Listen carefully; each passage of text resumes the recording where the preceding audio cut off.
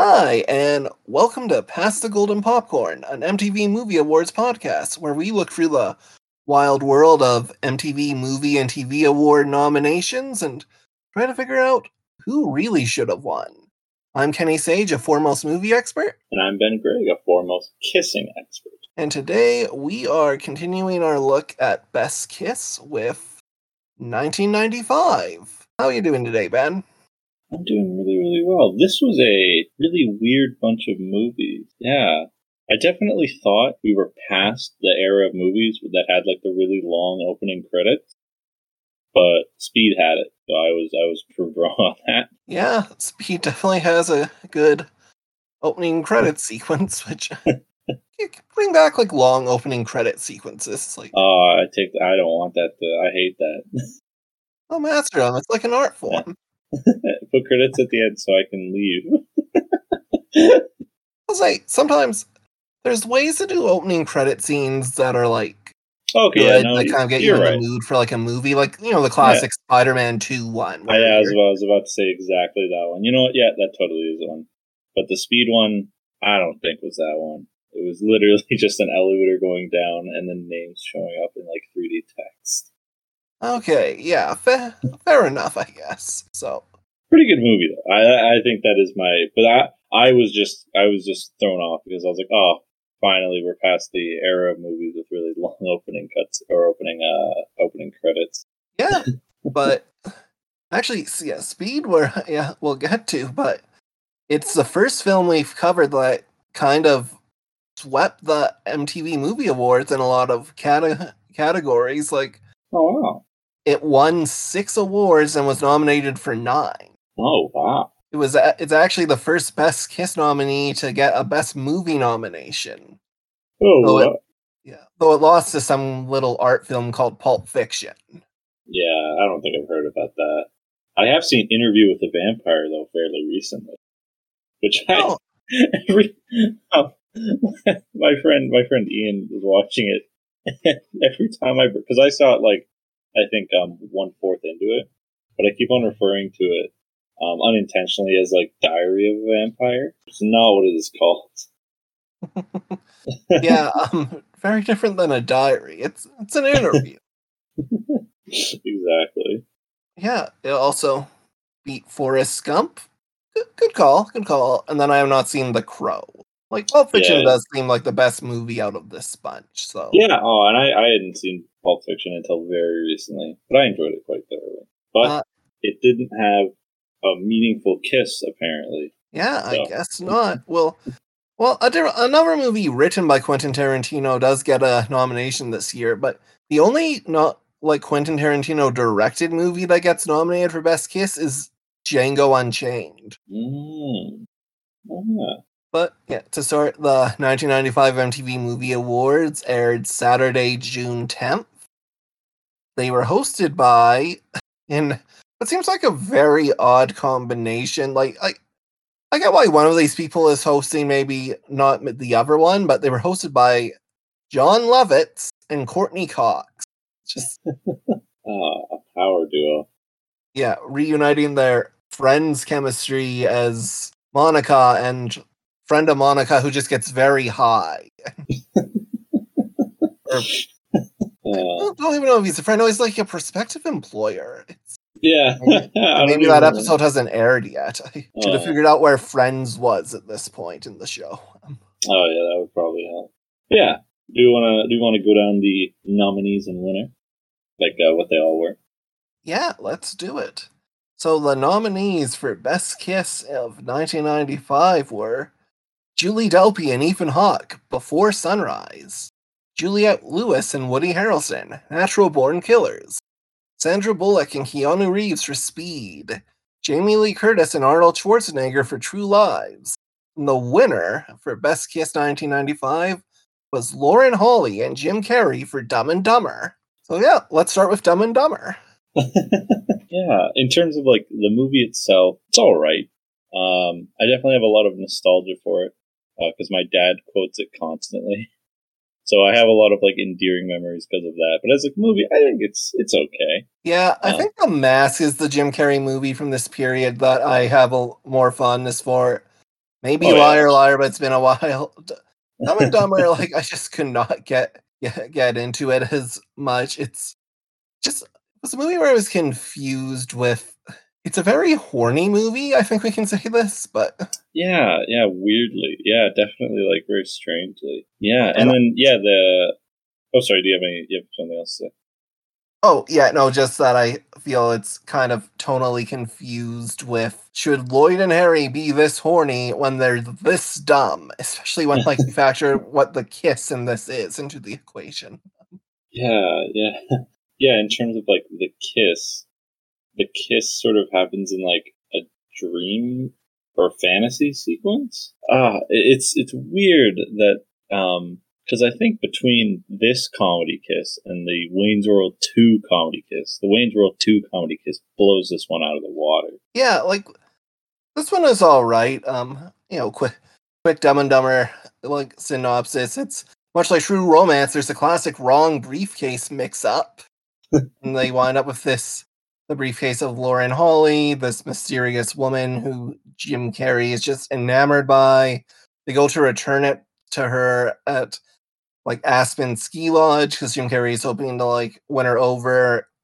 Unbeknownst to him, he's married or she's married, and the briefcase is like ransom money because her husband's in trouble, and so she's really hoping for it back. But at one point, as they go on this road trip, Jim Carrey and his buddy Jeff Daniels there, Jim Carrey has like a fantasy sequence of what his and Lauren Holly's life is going to be like when he like returns the briefcase, which involves like it's hard to describe what this kiss is like. Just Yeah, it is really hard to describe. It's definitely a comedy kiss. This is the first comedy kiss win. Yeah, it is very hard to describe. it's kind of just they're kind of just literally sucking face a lot. Like it's it's a mouth is very like way too open. It's just yeah, it's a very overly energized kiss. that maybe conflicts with a plot point where Jim Carrey's character has in the past, like, apparently had some kind of relationship with Jeff Daniels' character's, like, old girlfriend. Like, it's... Yeah, yeah, yeah. No, this movie definitely like is not. It's definitely its romance isn't its strongest aspect.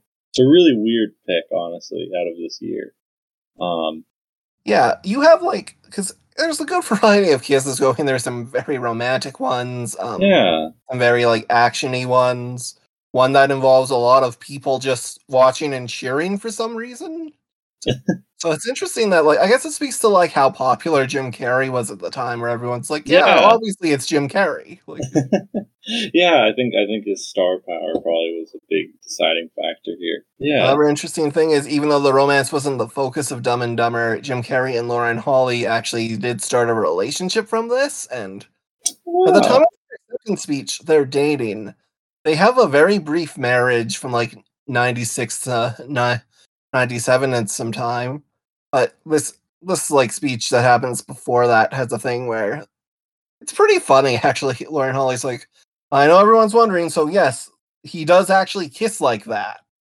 Like, I was confused too. He's like, but he's great at making love. And then Jim Carrey's like, oh, honey, they don't even know. He's like, well, if they do want to, like, can just watch. And then he just names some like Discovery Channel monkey thing. And he just kind of does like an like eye raise. Oh yeah. And then he thanks the movie awards for recognizing copulation as an art form. So they don't kiss, like they don't recreate their Ah, kiss on stage. It's yeah, that still would a be. ways down the road. Yeah, no. This is the first of at least two Jim Carrey nominations. I'm not sure if he has any more past this in the next year, but Um, he's starting off really strong. oh, I think he does actually get one for. At least he should Oh, have he gotten does. one. He does. He got. Sorry, yeah, no, he has a couple down the line. Yeah, he's like a 3-time nominee, but yeah, he gets one next year, and then oh, not realize Bruce Almighty was the third one. Thought maybe it would be I don't know, Eternal Sunshine of the Spotless Mind or No, Truman Show, or one of his very good dramatic roles. no. You really peaked with Dumb and Dumber 2 when it came to emotional romantic gravitas, at least in Wow. the eyes of the MTV Movie Awards. Well, excited to revisit Bruce Almighty at some point then. It's Yeah. No, that's pretty much all I had to say about the Dumb and Dumber one. It's a pretty good movie. yeah, Pretty mediocre kiss. Not even the best comedy kiss we've seen so far in the Academy's run. yeah, definitely playing catch up there. Yeah. Dumb Exactly. and Dumber, I didn't enjoy it that much, so I do like the gag at the end where they're just too dumb to recognize the offer to be Yeah, rub down models or something for yeah. months. The whole joke is that the bus stops full of bikini babes, and they're like, "Hey, do you know anybody that we need a lotion specialist?" And they're like, "Ah, sorry, we don't know anybody."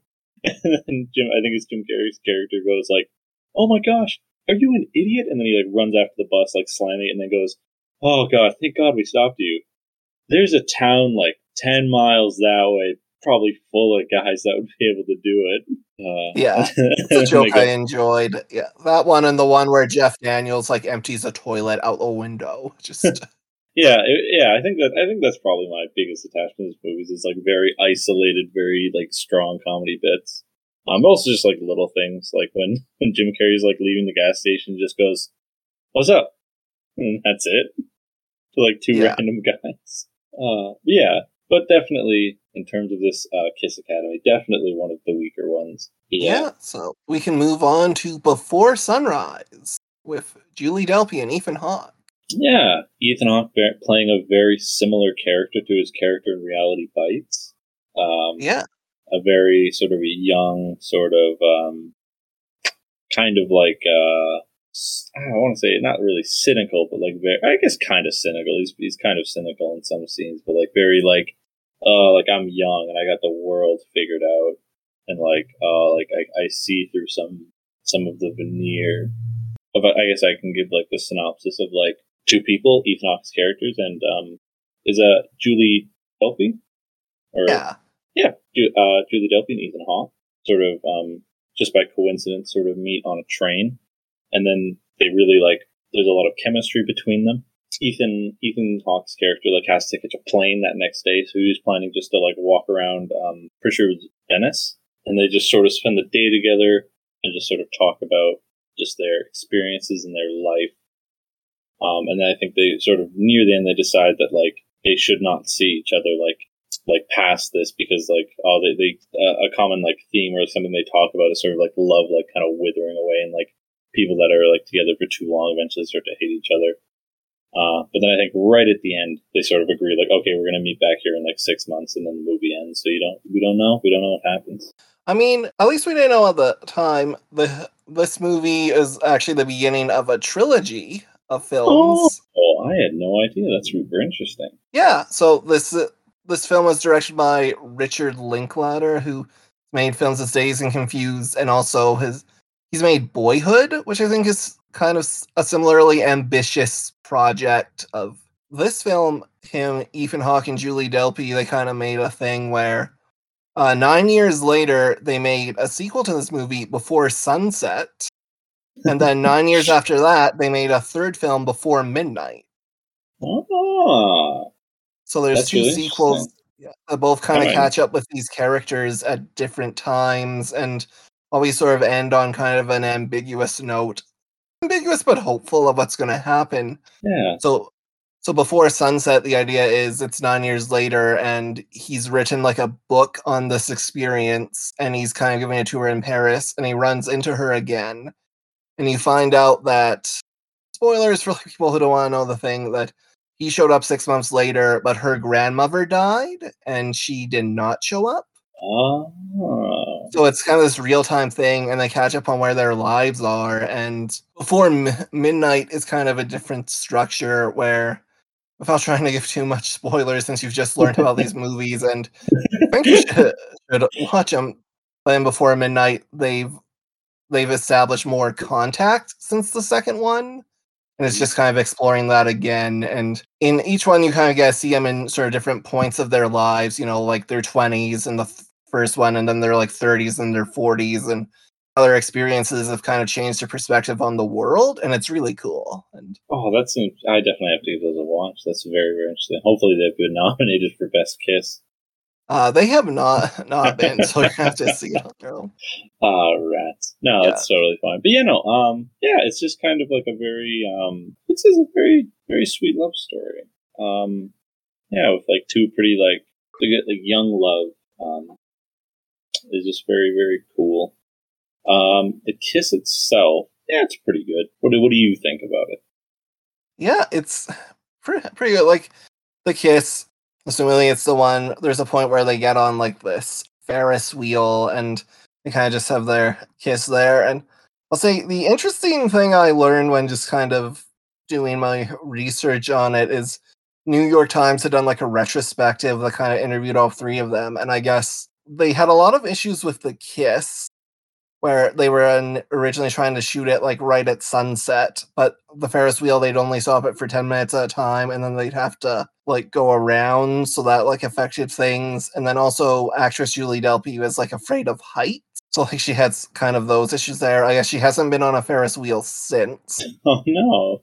She's like, yeah, I'm also shy with men, and I had to kiss someone who was a friend at this point, so it was scary. And then Ethan Hawke's like, I remember laughing a lot because Julie just kept making fun of me. Like, that's the look you give girls? You're gotta do better than that.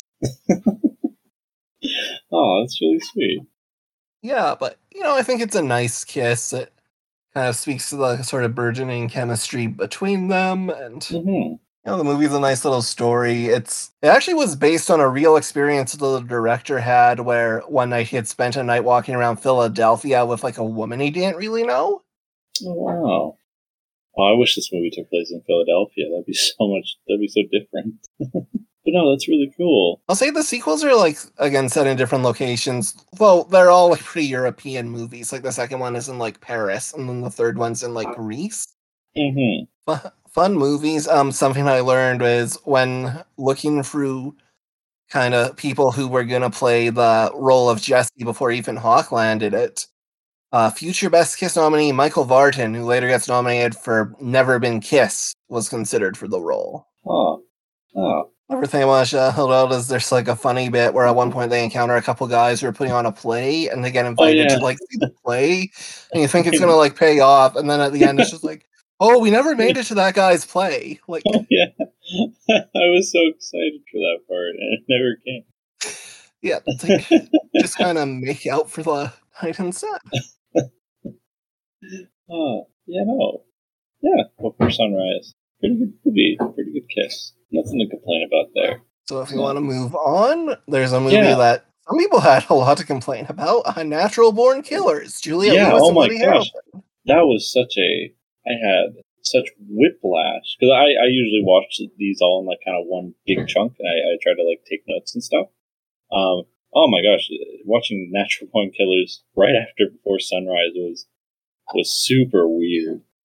Oh yeah, I bet. Just very different vibes. Very, very different vibes. I think I really liked it. I think it was very, very weird. Oh, it was a very dream-like movie. So it's like the first little bit, and then it sort of got a little more grounded near the second half, I would say. Well, relatively more grounded, I guess. Yeah, it's an interesting film for director Oliver Stone. This film, interesting thing, was named the 8th most controversial film in history by Entertainment Weekly in 2006. Oh yeah, that would make sense. Yeah. It has a Wikipedia article that, entitled Natural Born Killer Copycat Crimes of spree killings that people were either inspired by the film or people suspect have been inspired by the film.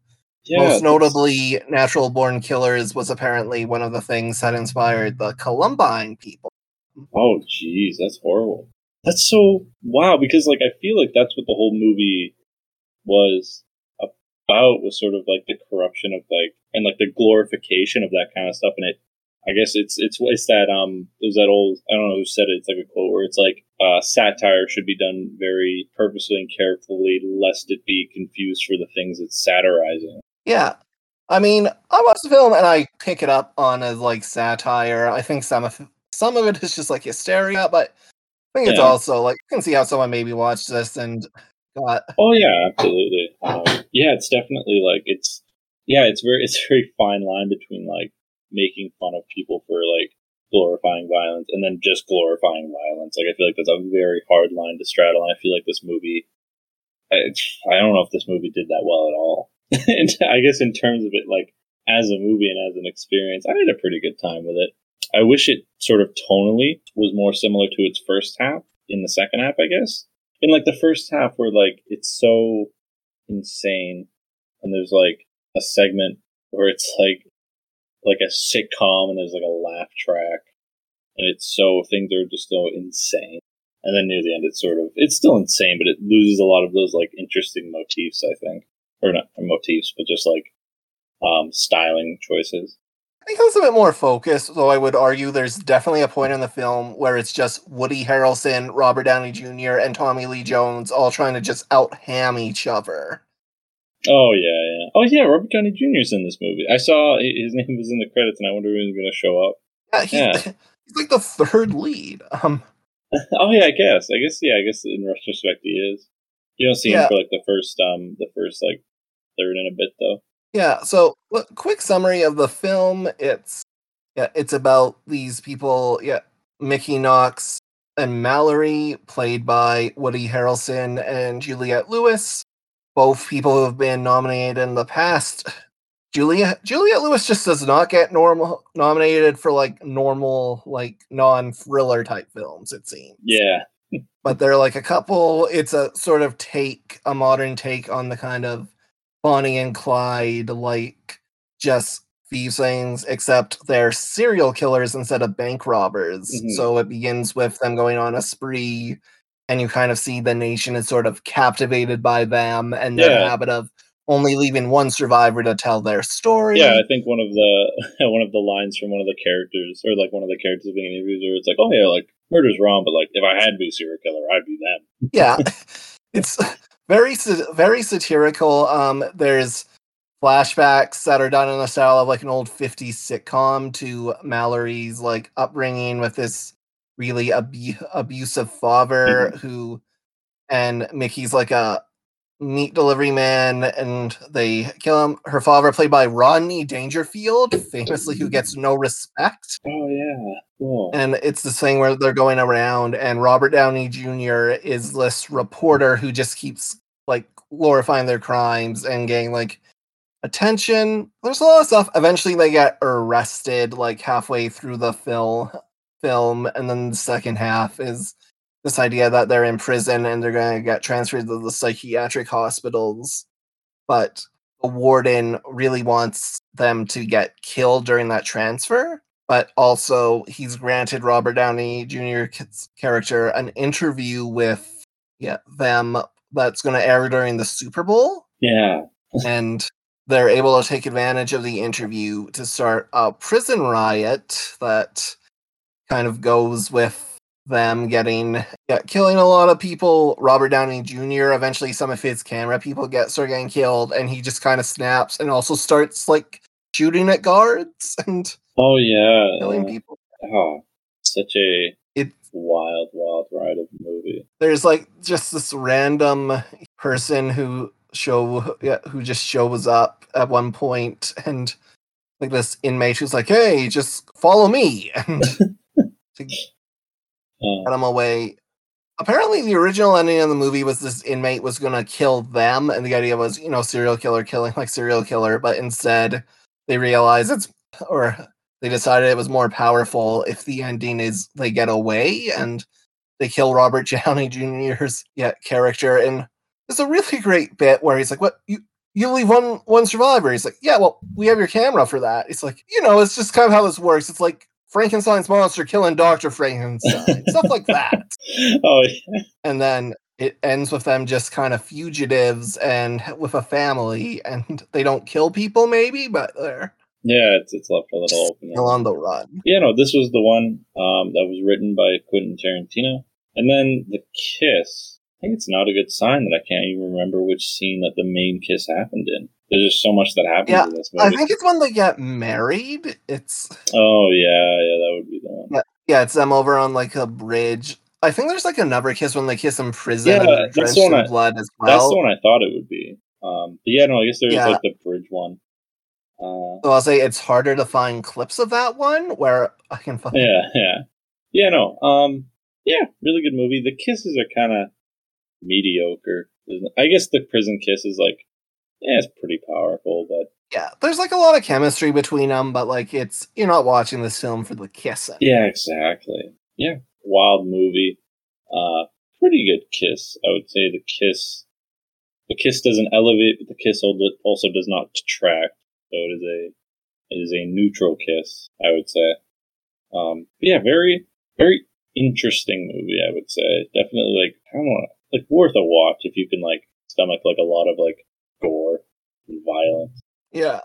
And if you're not afraid about potentially upsetting Quentin Tarantino, who Yeah. has disowned this film and is like, if you like this film, you're probably not a big fan of my work, which, sorry, Quentin, I'm going to have to disagree with you there. Yeah, no, this is a very, like, when you told me that Quentin Tarantino, like, wrote one of the movies, like, this was the immediate one, I was like, oh, it's obviously this one. You know, that's kind of all I had to say about Natural Born Killers. Now we can get into a more classical crowd pleaser of a film, Speed. Yeah, Speed with Keanu Reeves and Sandra Bullock as the main kiss, and also Jeffrey Daniels also playing another character named Harry. Oh yeah, yeah. Jeff Daniels gets double duty then as Keanu's partner. Yeah, I just found it really funny that he was in both movies on this list. His name is Harry, his character. Yeah, big year for Jeff Daniels playing people named Harry. yeah, but yeah, Speed. It sort of starts out with Keanu Reeves, and then I'm pretty sure it's Keanu Reeves, and is it Jeffrey Daniels' character as well, or is it somebody else? I'm trying to remember. I think it's them. Yeah, it's like him and Jeff Daniels, I believe, still, and yeah, they're trying to save a what at first looks like a sort of, or at least to the people, like an accidental like elevator mishap, but it's clearly a concerted effort by somebody. They have to like get people off like an elevator that's like on its like last cable, and they sort of like they kind of find the guy who's like rigging the explosives, but he gets away, and it's presumed that he exploded, and then a little later, he's able to like get in contact with like Keanu Reeves through a payphone, and sort of tells him like, I have a bus that's gonna explode. There are rules to this, and if you don't give me $13 million, I'm gonna blow up the bus. And if it goes above 50, the bomb is armed, and if it goes below 50, it'll explode after that. Yeah, this movie's kind of silly. Just because I like how the villain kind of said was like, there are rules to this, just so that later on when he's like, Keanu Reeves is like, I can leave the bus. Like, that's not against the rules. Yeah, it's definitely like a classic like 90s action blockbuster. No, it's definitely like very like very like cheesy kind of like over the top villain. You're not gonna get much nuance with this villain. Yeah. But it's fun. Like less of it takes place on the bus than I would have expected. Yeah. Like it's always a movie where you hear the premise, you're like, oh, it must all be on a bus. But it's like there's 3 distinct acts that all take place on like different kind of things. Yeah, like, I remember I had a very silly thought near the beginning. I'm like, wait a minute. Speed, like, is the first movie just about an elevator? And then maybe 2's about the bus? I kind of... No, 2's about a boat. Oh, okay, that makes sense. E2, cruise control. Very little actually like takes place on the bus. Most of it takes place like outside of the bus. It's like detectives doing detective work. It's Keanu like jumping on and off the bus to like do stuff. Yeah, the third act is also largely on a train. Yeah. Oh my gosh. Yeah, completely. Yeah, it's just it's like a train that like is speeding. Yeah, I completely forgot. Yeah, it's elevator, then bus, then train. Yeah. Yeah, but there's still a good portion on the bus, and that's where you kind of get into the thing, because a lot of the film is Sandra Bullock plays a woman who's taking the bus because her license has been like revoked for speeding, and when Keanu Reeves initially comes onto the bus, there is a misunderstanding with like a criminal on the bus Oh yeah, who thinks he has come to arrest him. is it the And bus driver, or if I remember right? oh no, it's not the bus Oh yeah. driver. It's just like some criminal. And in the like thing, he's explained to the bus driver what's going on, like so no one's gonna panic at the time. But then the criminal freaks out and shoots the bus Oh driver. yeah. Yeah, and then like so like Sandra Bullock has to drive the bus. yeah. And then like the villain establishes like, oh, there are rules, but then he's like, we have to get this guy off the bus. He's bleeding to death. He's like, nope, no one's allowed to leave the bus. And he's like, come on. And then the villain's like, fine, you can come off the bus. Yeah, it makes like a thing that like goes in. It's like, it'll be better for you. It'll be a good chance to get like your money. Yeah, if it gets off the exactly. bus. Yeah, yeah. Like pretty thrilling, pretty exciting movie. Now, what about the kiss? Yeah, so at the end of the movie, well, Act 1 again kind of establishes what's going on. Act 2 is all the bus stuff. There's a lot of intrigue. Jeff Daniels dies at one point. There's a lot of stuff that involves them going into obstacles like rush hour traffic or an unfinished road. That when they jumped the unfinished road, that was ridiculous. Yeah, a lot of cars get damaged that day. But eventually they realize he's watching them through like a camera, and they're able to come up with a feed of them going on while they like get everyone off the bus and then crash it into an airplane at the airport where they are. And Dennis Hopper, who is like the villain, he gets mad. He kidnaps Sandra Bullock's character because he's noticed there's like some chemistry between her and Keanu Reeves. And he takes her onto like a subway, and it becomes like a big thing where he like rigs her to an explosive vest, and it's just a whole thing on the train so he can get like the money. The money gets ruined by like the dye pack in the bag exploding. Oh yeah, and it leads to a thing on the train that ends in the villain getting decapitated by like a railway. Doesn't he say like, I'm smarter? And then Keanu Reeves says, after he gets decapitated, but I'm taller? Yeah, it's a really good line. What does that mean, though? I'm taller. Well, he lost some height when his like when his head gets taken off. Makes sense now. I was so confused. And then doesn't he get in the train and immediately say like, I guess he lost his head? Yeah, it's just a lot of bits. Yeah. But then she's stuck to like the pole. She's like handcuffed to like the one of those like handrails on a subway. Yeah, and the bad guy had the key, but like he's dead, and the body I think just flies off the train, and they can't stop the train. So instead, he accelerates it. And at this point, I think everyone is off the train except them. Mm-hmm. But essentially, they just cause the train to derail. And it plows through like a site and just bursts out onto the streets of Hollywood. Oh, yeah. And they're unharmed. And having been through the thing, they have something about relationships starting under pressure. Oh yeah, it's like don't all relationships under pressure end horribly. Yeah, and they're like, oh well, and then they just start making out. But then like a crowd shows up, and just start cheering. It's so funny. Oh yeah, because over the course of their story has gotten on like TV, and so like audiences are getting like invested in what's been going on. I guess sort of a parallel to Natural Born Killers, a little more wholesome though.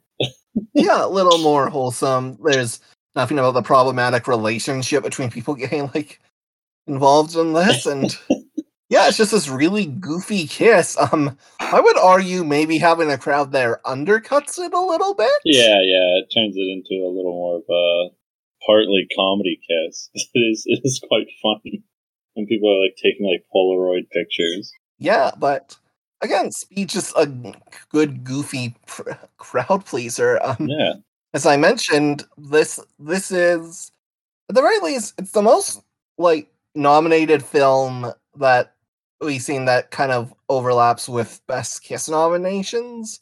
I haven't been checking other years as much to see if there was some kind of Twilight type film that swept a bunch of stuff. Mm-hmm.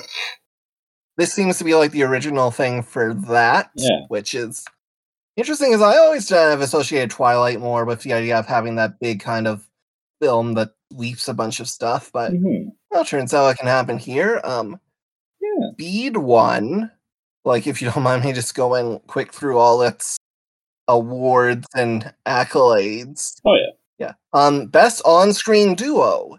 Beating out actually Natural Born Killers and Dumb and Dumber, which both got on-screen duo noms. It also won Best Villain for Dennis Hopper, Best Female Performance, Most Desirable Female, and Best Action Sequence.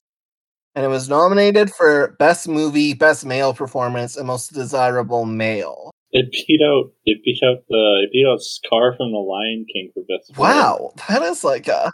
That's really you know what? I'm not going to argue with that. Yeah, as someone who's always thought Scar was maybe a bit overrated as like a villain. It's just, or actually no, Scar's fine. It's Be Prepared, where I'm like, oh, let's pull like that song too much. Yeah, so Keanu Reeves, it turns out, lost kind of both the best male performance and most desirable male performance to Brad Pitt in Interview with a Vampire. So Interview with a Vampire absolutely dominated most desirable male. Oh yeah, no, it's a very deserved win.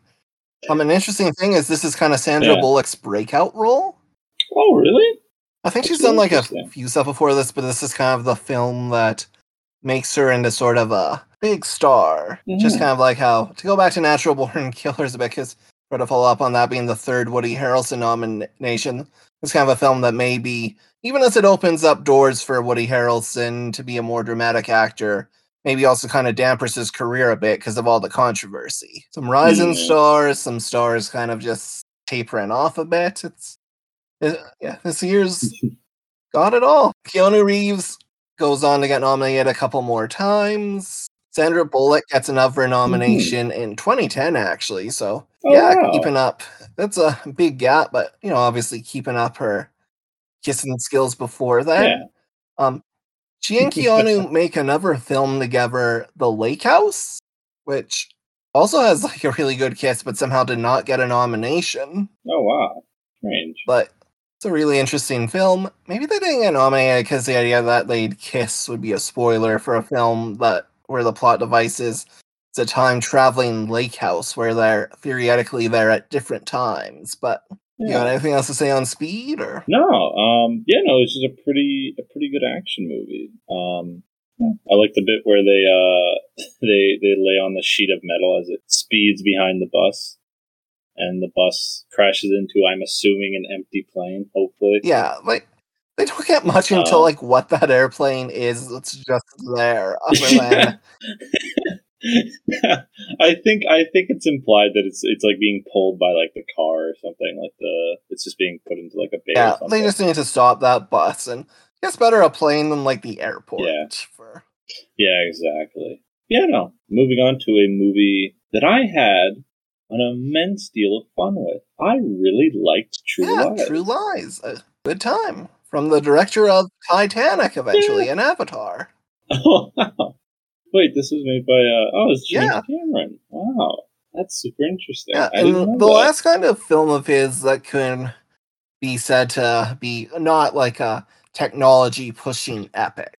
Yeah, no, again, this was like, I watched this after Natural Born Killers, and it was a pretty good palate cleanser. Just a very, very funny, very goofy kind of like spy kind of movie. Arnold plays I think, really well in comedies. I think he's just a very kind of funny character to see to anything. Yeah, so this movie, essentially the premise is that Arnold's character is a sort of spy, but he has to tell his family, including his wife, Jamie Lee Curtis, that he's just sort of like a salesman of some sort, generic businessman, when in reality he is like a super duper spy.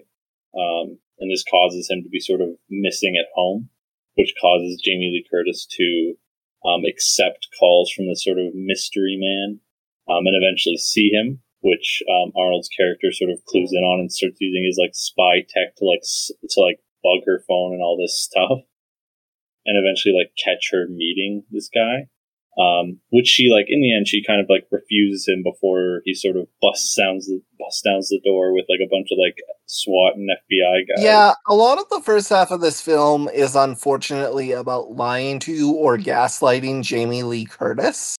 Yeah, oh my god, the interrogation scene was so so like when they sort of catch Jamie Lee Curtis and like the mystery man, and the mystery man is sort of doing the inverse of Arnold's lie, where he's like lying about being like a super spy, when in reality he's just a car and he's salesman. taking credit for stuff that Arnold did, which is a really good joke. It's just yeah. And I absolutely love I don't know the actor, but the person who plays sort of Arnold's like second hand guy, just like his best friend, and he's like, oh, your wife's having an affair, and he just kind of laughs and goes, first one. Oh yeah, he's just an incredibly delightful character. I believe that's Tom Arnold who like got a nomination for best comedic performance for this movie. He was great.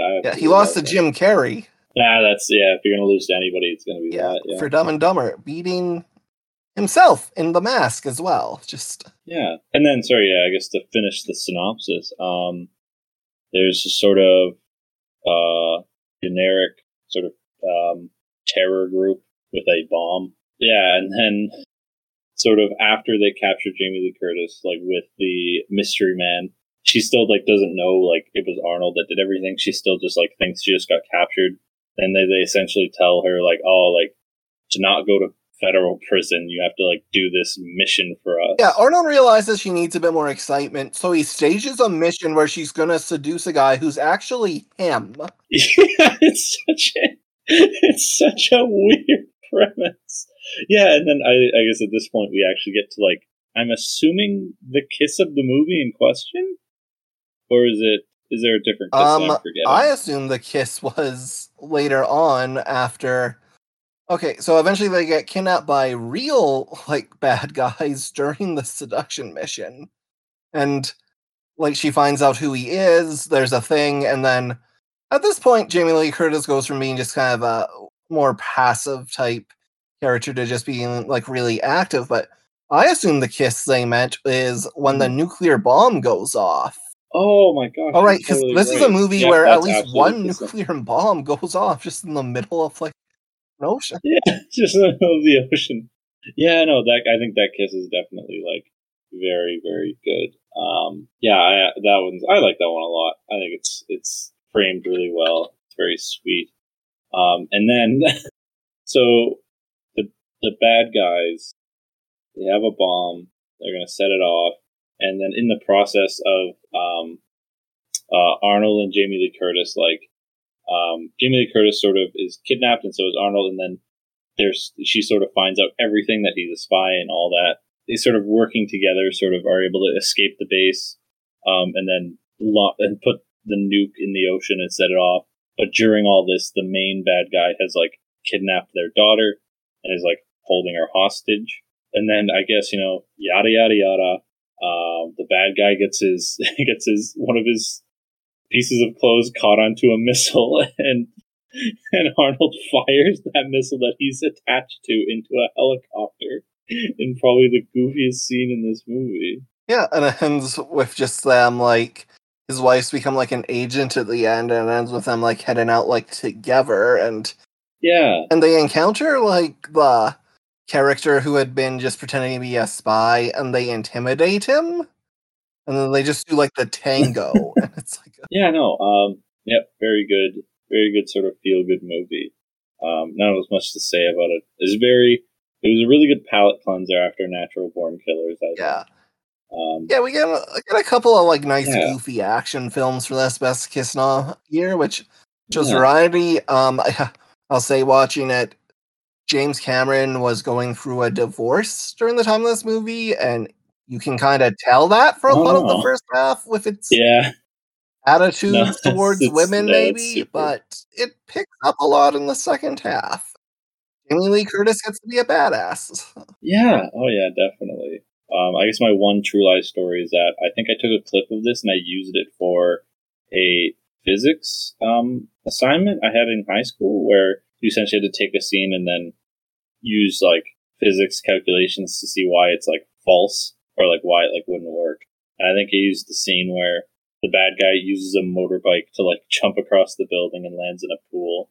And I think I calculated the amount of force that would have been exerted onto him from the motorcycle, like the amount of force he would have like impacted the pool with. Given everything. Classic cinema sins over here. Just exactly. Yeah, and then I guess not to skim on any details. Arnold is on a horse in that scene, and he takes a horse in an elevator. Yeah. This movie is really goofy and really fun. I would definitely recommend. Yeah, it's definitely a good film. Again, I'm also a fan of Arnold's comedy period from the 90s, just because, like, Arnold is not a, like, chameleon of an actor. He always just looks and sounds like Arnold Schwarzenegger. Yeah, exactly. I think in, like, comedic roles it does wonders. Yeah, and I think, like, the lesser Arnold Schwarzenegger comedies, like Kindergarten Cop, just stop at, oh, isn't it funny that, like, this big guy's in this situation? And the better ones, like this film or Last Action Hero, find ways to just, like, add stuff on top of that and make that more than just, like, the only joke in the film. Just... Yeah, absolutely. No, this one's a riot. Absolutely. Yeah, and good for Jamie Lee Curtis to finally get recognized after she got snubbed from My Girl all those years ago. Yeah, exactly. I was very, very happy to see that. I guess, do we want to give our rankings of the movies themselves, and then after that, the kiss? Did I get the order right this time? Yeah, you got the order right. Nice. Yeah. So I think in terms of the movies themselves, I think sort of at the bottom, I think I'd have to put, like, in terms of this list, probably like Dumb and Dumber. I think it's a movie I liked a lot as like a kid, and like I have a lot of nostalgia for it. But I think like going back to it, I'm like, it's all right. And then after that was Speed. I had a lot of fun with Speed. Yeah, I'd never seen it before. It was all good movies all around. But it didn't quite offer as much as the other movies on this list did. I think I'd have to put after that. I'd put Before Sunrise. I thought it was like really. I think it was really, really sweet. I like I don't know. I like sort of these kinds of love stories that are like I guess like kind of it's all moving so fast and like there's so much like tension near the end. Or like, are they actually never going to see each other again? So that was a very, very neat one. And then we have the last two.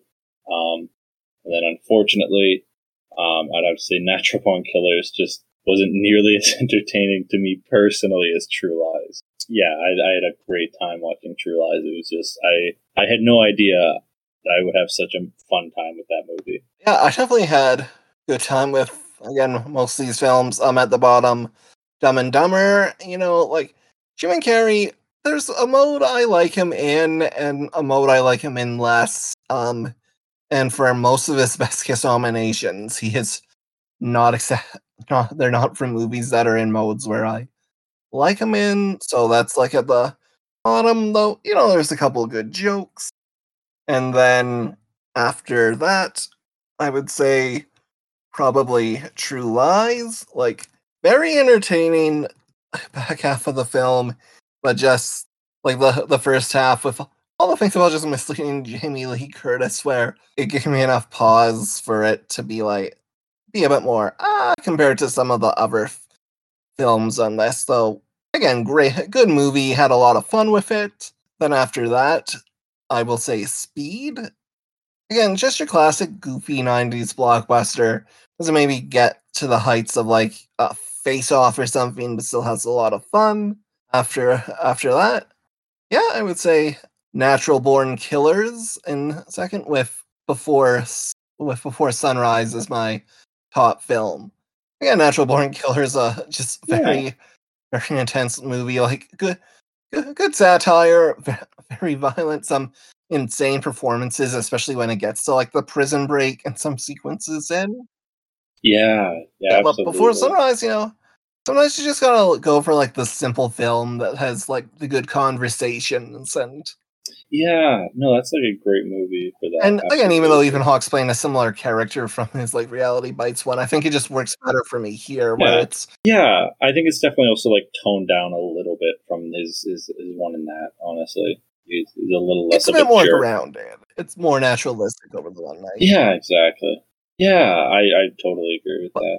And then I guess I'll move on to my Kiss 2 list. I think at the bottom, it's kind of a double whammy, Dumb and Dumber again. I think it was just a comedy kiss is a cruel mistress because there's so little to like judge about it, like the framing and everything. It kind of just, is it funny? Is it not funny? And like, it just wasn't that funny, especially in comparison to the Wayne's World 2 one, which was so good. Yeah, and then after that, it's really tough. I'd probably just put the Natural Born Killers one. Not because the kiss is bad, but I just think the movie around the kiss is just so much more wacky and weird that like the kiss just, it completely like, it was just such a, there was very little like kind of, I guess, emphasis on it that wasn't like, there was other distracting elements, I guess. And then after that, I think I'd have to put the Speed kiss.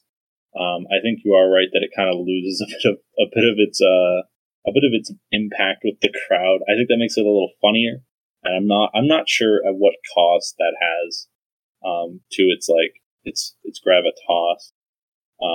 But I think that's kind of where it ends up in this sort of weird limbo of like very serious emotional kiss and a joke kiss.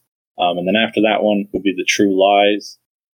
I liked that one. Yeah, it had a nuke in the background. And then the Before Sunrise one. I think in this one, I think just the chemistry between the characters, I think elevated this one a lot. For me personally, I think it was like very impassioned. I liked it a lot. Yeah, well, Okay. yeah, I think we have similar orders for the kisses. I just have to check. Yeah, Dumb and Dumber at the bottom, like it's decent, and I'll give it props for there's a homophobic joke in Dumb and Dumber, and it's not the kiss, so get some credit compared to some comedy kisses we'll be looking at later. Yeah, and then after that, I have Speed. Just again, good kiss. Would have liked it a lot more if it wasn't just people peeking in and going, "Yeah!" Just like cheering on. Yeah. Yeah, the Natural Born Killers. Like again, as you said, I think Woody Harrelson and Juliette Lewis have a lot of chemistry, but like it comes out in other parts of the film that aren't really the kiss. So Yeah, exactly. yeah. It wasn't. Yeah, I think it's one of those things where the movie was better than the kiss to the point where it made the kiss look a little Yeah, you're rooting for the couple, kind of, but like it's not because of the kiss. Yeah, yeah, exactly. It's So I'll say, watching this, I'm like, 100%. oh, I can see why Woody Harrelson got cast as Carnage and Venom let there be Carnage. Just yeah, feels like a run. And then for winner, I would also have to go with Before Sunrise, with True Lies at a very close second, just because I think the image of them kissing as the nuke goes off is like really good. Yeah, yeah. I don't know why. I completely forgot about that one. Or yeah, no, that one's a great one. Thank you for jogging my memory on that one. But yeah, like the Before Sunrise kiss is just, and it's just really nice and sweet, and like it has, yeah, the relationship, like it kind of goes in. Again, it's a thing where like I don't know if their best moment is in the film is the kiss, but the kiss definitely feels nice because it comes after a culmination of seeing them get to know each other and such. So yeah, I think that's that was 1995. Yeah, there was a lot of diversity in this list, I would say. Hopefully that's true going forward with all of these. I was definitely expecting like a lot of like almost all of these just to be romance ones, but I'm glad we're getting like a good chunk of variety. These have all been great movies. Yeah, I'll say there's a fair bit of variety, like definitely in the next year as well, and then yeah, that's all I have for that. What is what is your I think I've accidentally done this almost each time. What is your, I guess, not even tangentially related to kissing recommendation of the week? Yeah, plug of the week. It's good. It's a segment. We're gonna do more segments at some point. We'll figure out games to play or something to like extend the length artificially. Just Yeah. Yeah, I like plug of the week because yeah, exactly. Like, yeah, I love a plug of the week, whether it can be a game, a show, a movie, anything. What's your plug of the week? well, I've been watching this show. It's on Apple TV Plus. It's called For All Mankind. It's kind of just this show. It's from the guy who created Battlestar Galactica and Star Trek Deep Space Nine, and then also Outlander as a non-space type thing. But it's sort of about an alternate reality where the Soviet Union lands on the moon a couple weeks before the US does. And instead of the space race kind of just petering out, it sort of just keeps going. So it becomes just kind of examining this history of sort of a bit what the world looks like when you're still trying to do stuff on the moon. And there's a bunch of characters, some pulled from history, some less so. There's some fun stuff. Like the first season is set kind of in sort of the late 60s, early 70s, as you just kind of see the progression of stuff. And the second season is set in the 80s and is kind of building up to what I have heard described, like I'm not quite done, but I've heard described as sort of Cuban Missile Crisis on the moon. And the dominoes seem in place for that. And it's just a really good show. Really well acted. And I don't binge as much TV shows these days, but I've definitely had a lot of fun watching through this one. Yeah, nice. Yeah. My plug of the week is Bo Burnham's Inside. I really like this. It's a very good special. Very emotionally heavy. I really, really liked it. Yeah, I don't maybe want to spoil the too much best about piece it. of pandemic art. Just Yeah, absolutely. I think it's absolutely one of the best pieces of pandemic art that there is. Yeah, you can find me at my Instagram, not _2_ pens. That is the number 2, not written 2. Or on my Twitter, at FUTALBE. That's FUT_ALBEE. you can find me on Twitter at Like a Wolverine. You can find me on Letterboxd, which is a nice little film social media site, also under Like a Wolverine. And you can also find a list that shows all the films we'll be covering for the show and whatnot. You can find might as well just get my Instagram at this point. It's Kenny Freaking Sage. Yeah, I use it sporadically. Our theme song for the show is done by Matt Samard. He does not have a SoundCloud, but he wants me to come up with different things for him so he can make more music for the podcast. So maybe you'll hear more stuff from him at some point. We'll throw him some kind of bone. Yeah, maybe some background music. Yeah. Yeah, while we're talking. We'll come up with something. Yeah, you can find the show on Twitter at Gold Popcorn Pod. Just feel free to send us your thoughts if you disagree with us or agree with us. We'll be a bit behind where hopefully by the time we record next week's episode, the first episode will have finally launched somewhere, and we'll start interacting with you there. You can also email us at passthegoldenpopcorn@gmail.com. I guess at this point, once the show is out, you should be assuming it's available on your typical platforms like Apple. Just rate and review and subscribe and tell your friends and all that, so you can keep building this up. Though, even if no one's listening, I'm sure we'll still keep making these. If you don't like it, tell your enemy. Yeah, get your enemies to listen to it. Yeah. And next week, we'll be talking about Best Kiss 1996. And the films for that your nominees are Antonio Banderas and Salma Hayek for Desperado, Jim Carrey and Sophie Okonedo, I should look into pronunciation there, for Ace Ventura, When Nature Calls, Winona Ryder and Dermot Mulroney for How to Make an American Quilt, Aitana Sanchez, I'm butchered this last name. I'll look it up for next time. And Keanu Reeves for A Walk in the Clouds. And the winners are Natasha Henstridge and Anthony Guidera for Species. A truly wild kiss that we will talk about next week. I can't wait. Just wait till you see. What? The poster looks insane, so I'm hoping. Yeah. I'm not going to read up anything on this, so I'll go in completely blind. Yeah, and maybe we'll have a guest next week. Maybe not. I have to confirm some things, so I'm not gonna announce more, but of course. Stay posted, because we're definitely getting into territory where you might hear a third voice on the show with Kiss opinions. Hey. But yeah, so anyways, until next time, just keep passing that golden popcorn and attend people's plays as the world opens up again. If they invite you to stuff, it's just polite. Yeah, exactly. Yeah. I don't have anything clever to say. Cool. Bye-bye. Bye.